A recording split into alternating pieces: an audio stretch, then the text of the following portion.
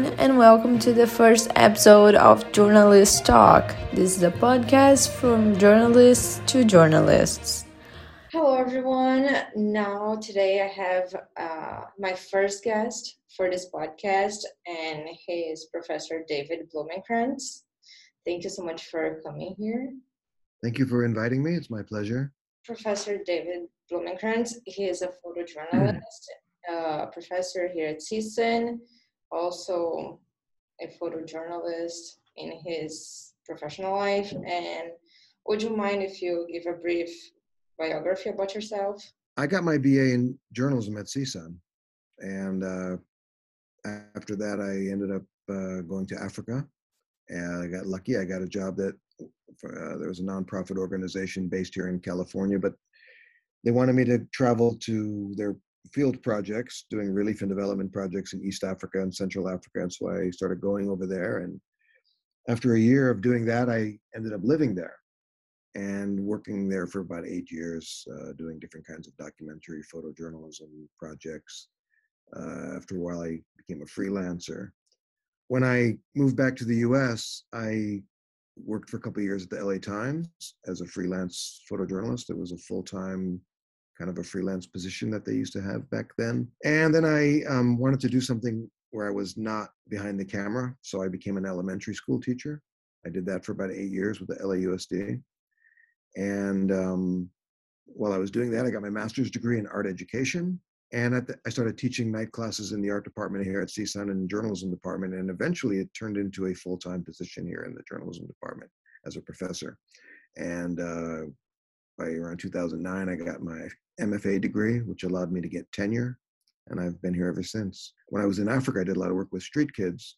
And when I came back to the US, I found that there were a lot of parallels between the economic and social conditions of street children and the homeless situation here in Los Angeles. And I started documenting that quite a bit. And that started getting integrated into my teaching more and more. And in the last 5 years or so, I've been doing a lot of that.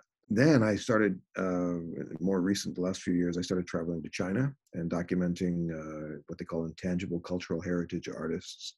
And I started teaching photography workshops to different marginalized groups like homeless people and at-risk youth in low-income communities, immigrant communities. And I went back to Africa, went back to Kenya for the first time in many years just this past summer.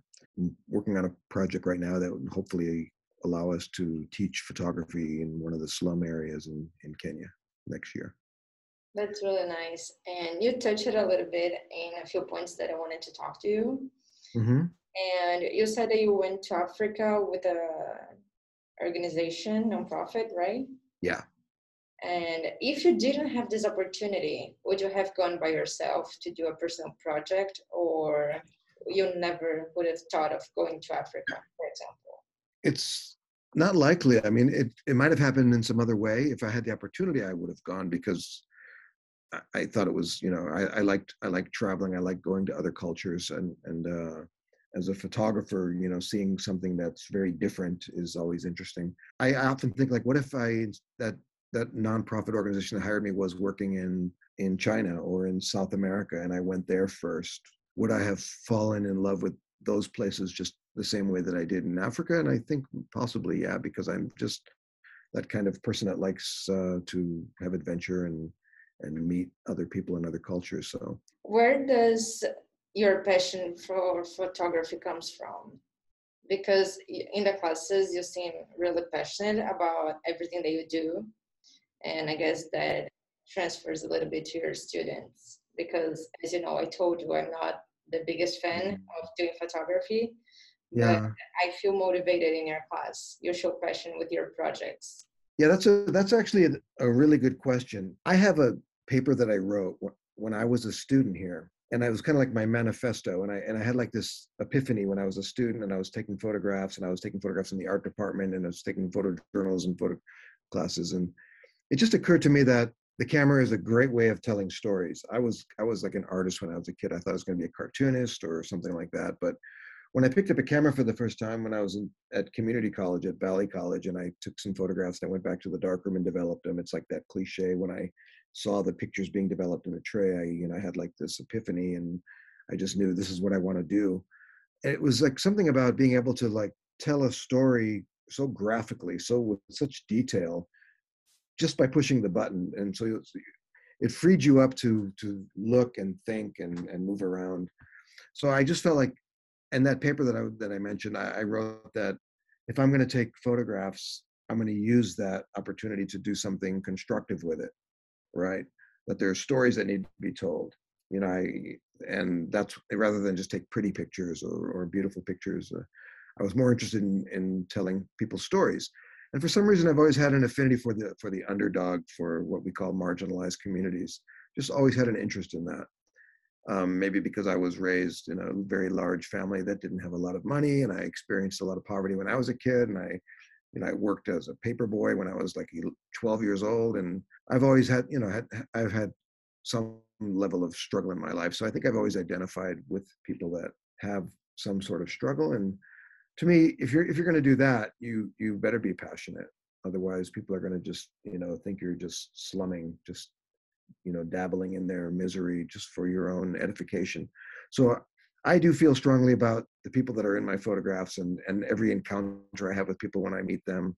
Every encounter is like a unique experience where it's a challenge to get people to trust you and so on. Would you say that the peak of your work was when you were in Africa, or something else that you've done around the United States? I don't know about peak, but I would say that time I had in Africa, without a doubt, was the most formative experience that really formed who I am, formed my way of thinking about the world, the things that I experienced, things that I saw. I experienced, incredible suffering and all that, but I also experienced incredible grace and generosity from people that had almost nothing. I got inspired to become a school teacher by visiting all the different schools and seeing these teachers in these really under-equipped schools. It was very inspiring. The body of work that I created over in 8 years in Africa, which culminated in a book that I self-published a couple of years ago, that work has sort of carried me in a lot of different ways ever since then.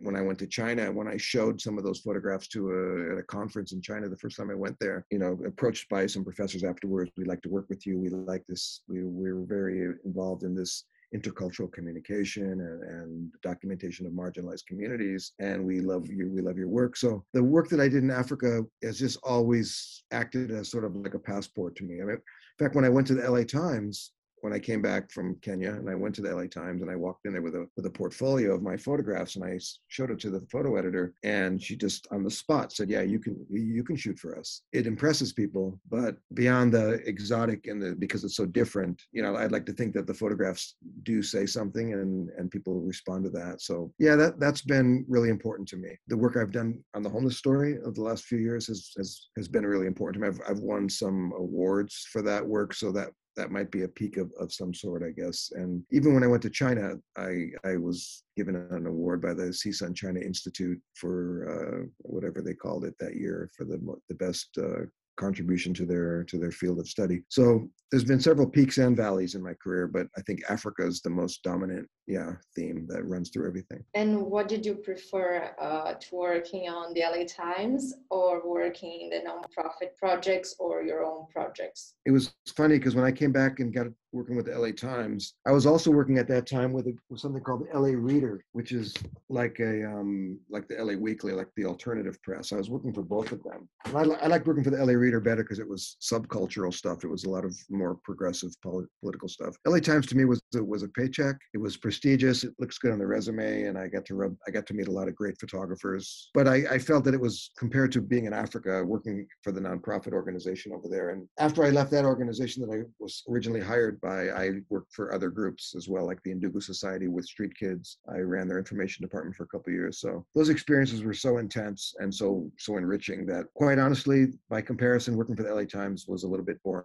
for me, which is why I went into elementary school teaching. And what is the award related to your photojournalism work that you are the most proud of receiving it? When I did my big homeless project, it was called the One of Us Project, and I worked with one CSUN student. We went around, we interviewed about 40 or more different homeless people experiencing homelessness in different locations. We did portraits and interviews with them, and we had a really nice exhibition at the Museum of Social Justice in Los Angeles. And they told me later that it was the most attendance of any exhibition they'd ever had. Like in the course of 9 months, they got like 17,000 visitors or something like that. It was really, really well received. And for that, they gave me their annual Social Justice Hero Award. I think is, I don't really like the term hero applied to a photographer or a journalist or a writer, but that's what they call it. And that to me, that was a really good honor. I thought that was really nice of them to acknowledge the work I was doing with the homeless community. For the same work, I got an award from CSUN, I think the same year or the year after, which was called the Exceptional Creative Activity Award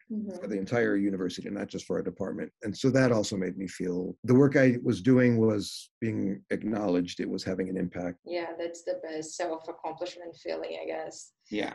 And would you say that this is the same project that you are most proud of? I think in my entire career, I'd say that the work I did with the Nduga Society of Kenya, working with the street kids, is probably what I'm most proud of. If you look at my book, there's a picture on the cover of the book from that experience.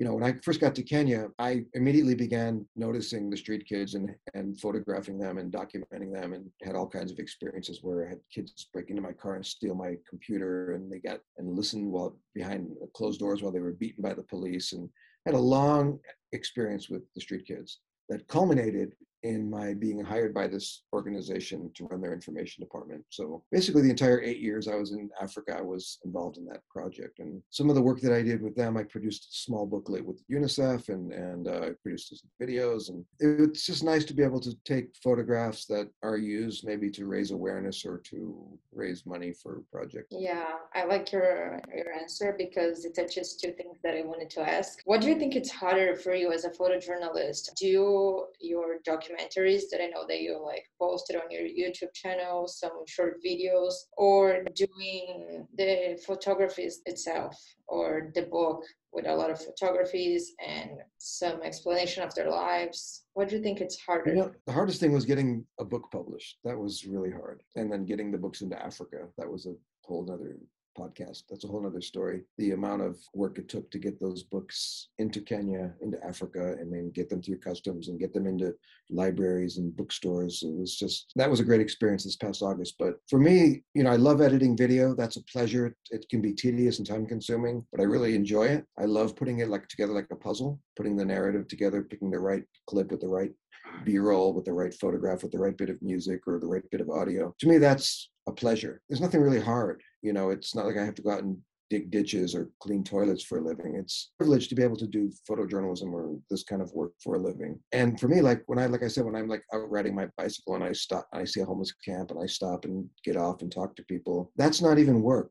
I'm doing it because I'm exercising, and to me, I believe in the saying that work is life and life is work. So I've seen your work from the One of Us projects that you send me, the projects that you show us in class, and you use colorful photographs and also black and whites. What would you think it's the most powerful for you? I started out as a black and white photographer. I as a community college, we had a dark room. We shot black and white film. We printed it, and all the photography that I studied as a student, and all the photography. If you look at my bookshelf over here, most of the photographs are black and white. I never shot a project primarily in color until I started working on the homeless project, because I felt like I wanted to show the people, not as being homeless, just portraits of them. So I wanted to show their actual skin, so you could really see something about their life through their skin. So I thought the color was better for that. Black and white is an abstraction. It removes the color, so you're left with all the shapes and the shadows and the textures and the form. And I prefer black and white. And since our time is reaching to an end, what did you learn in your photojournalism career that it's a life lesson to you? People are not always going to look at your photographs the way you want them to look at them. But what's really important is that you care about the people that are in the photographs. And I wanted to thank you for your time, to being here and talking to me. It was a pleasure to talk to you about photojournalism and the work that you've done, the help you gave all these people, and showing that they are humans and not just some portraits to keep around. So everyone, thank you so much for listening to this episode, and be tuned for the next one. Follow us on our Facebook page, Journalist Talk, and our website. Thank you.